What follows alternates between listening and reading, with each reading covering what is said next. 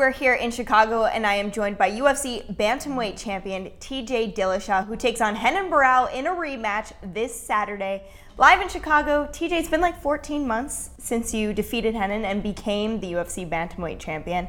How has life changed since that moment? Just a lot more busy. Other than that, just in the gym, out of the gym, same kind of lifestyle. Stay humble, There's got to be a lot of media obligations now and a lot of traveling. How does that affect your training then?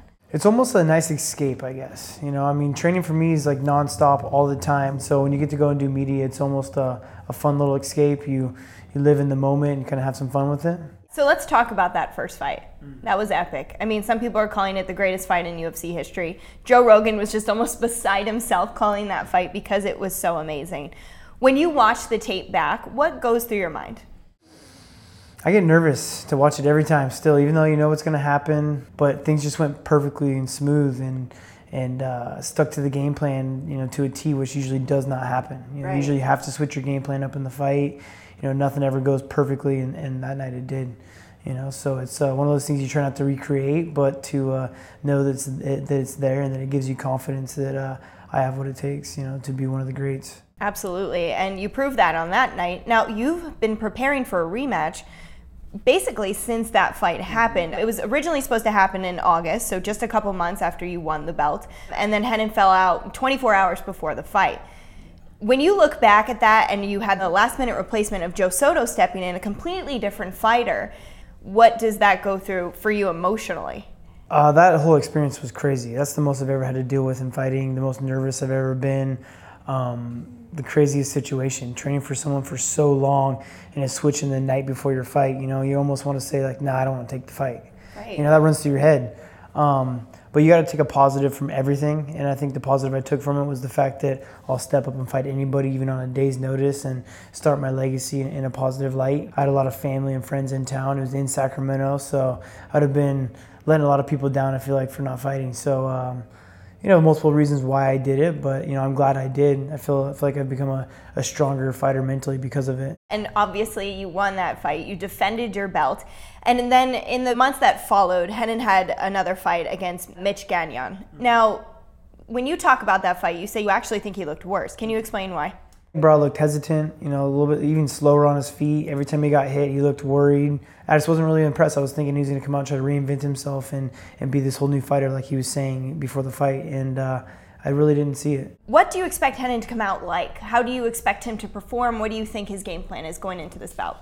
I want to keep him guessing, put him on his back, show him that I think my jiu-jitsu is better, I have better scrambling, and just continue to surprise him. I've added some new tricks to my game. I've been out in Colorado training with some new coaches and learned some new things that I plan on using in this fight. You have a unique situation right now. Your coach is in Colorado, your team is in California. You have balanced both of them, you're going back and forth. Why is that the right mixture for you? Me and Duane Ludwig had just hit it off when he started coaching Team Alpha Male. I just know that with his attention to detail and how addicted he is to being the best, that he was the coach for me. We kind of thought alike, we really just kind of clicked. But I felt that way the entire time with my team as well, So I feel a very tight connection with both. And I got the best team in the world, some of the best guys to spar with, as well as going out to Colorado and having Duane pick me apart and holding me accountable and learning some new things.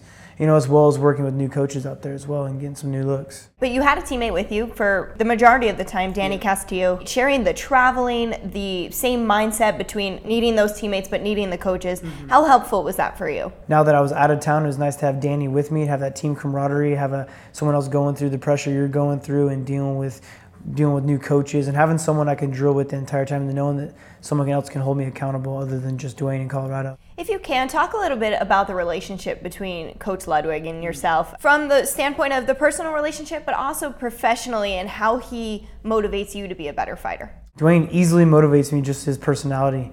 And, a coach that works harder than you is just a recipe for success. I'm a very hard worker, always in the gym, and Duane's even more addicted to doing it than I am, So two like-minded people, it's perfect, especially having a coach and a student, and both respect each other. Not only do I respect him as a coach, but he respects me as a fighter, and the things that I feel like I need to get better at, or my opinion on what's going right, what's not, so he doesn't try to change me, he just adds to what I'm already good at. You gotta have someone break you down, pick you apart, as well as tell you that you're doing good. Well, he's very confident that you're gonna win and defend your belt again on Saturday. How do you see the division right now? Like, who do you see as contenders? Where do you feel like there's strengths in the weight class? Where do you feel like you might go next? Obviously, first and foremost, I want to stay dominant in my weight class. We got Dominic Cruz coming back from an injury. I hope he heals up. I'd love to get that fight. Same with Rafael Assunção, a guy that I feel that I beat that robbed me in my my winning streak right now. I think those are the two biggest names for me to fight in my weight class. And I wouldn't mind jumping around and taking big fights as well, to continue to build my name. You had quite a break between your last two fights. Would you like to be a guy that is more consistent inside the octagon, or do you enjoy having a lot of time off? It's good to switch it up. I think it's good to have fights back to back and stay in the gym, when it's also good to have a break. Let your mind rest from only thinking about fighting, and to have a real life. So I've done good with this layoff. I've gotten better. I've had a year to game plan and a year to get better with my skills in general, and then as well as have my own life. But it is also nice to stay active and to not have those downtimes. So like I said, you got to juggle both of them. All right, finally, it's been a long time since we've seen you in the octagon. I know you must be so excited to step foot into that cage, but what can we expect from your performance on Saturday night? To see an improved TJ Dillashaw from my last fight. In my last fight with Barao even too.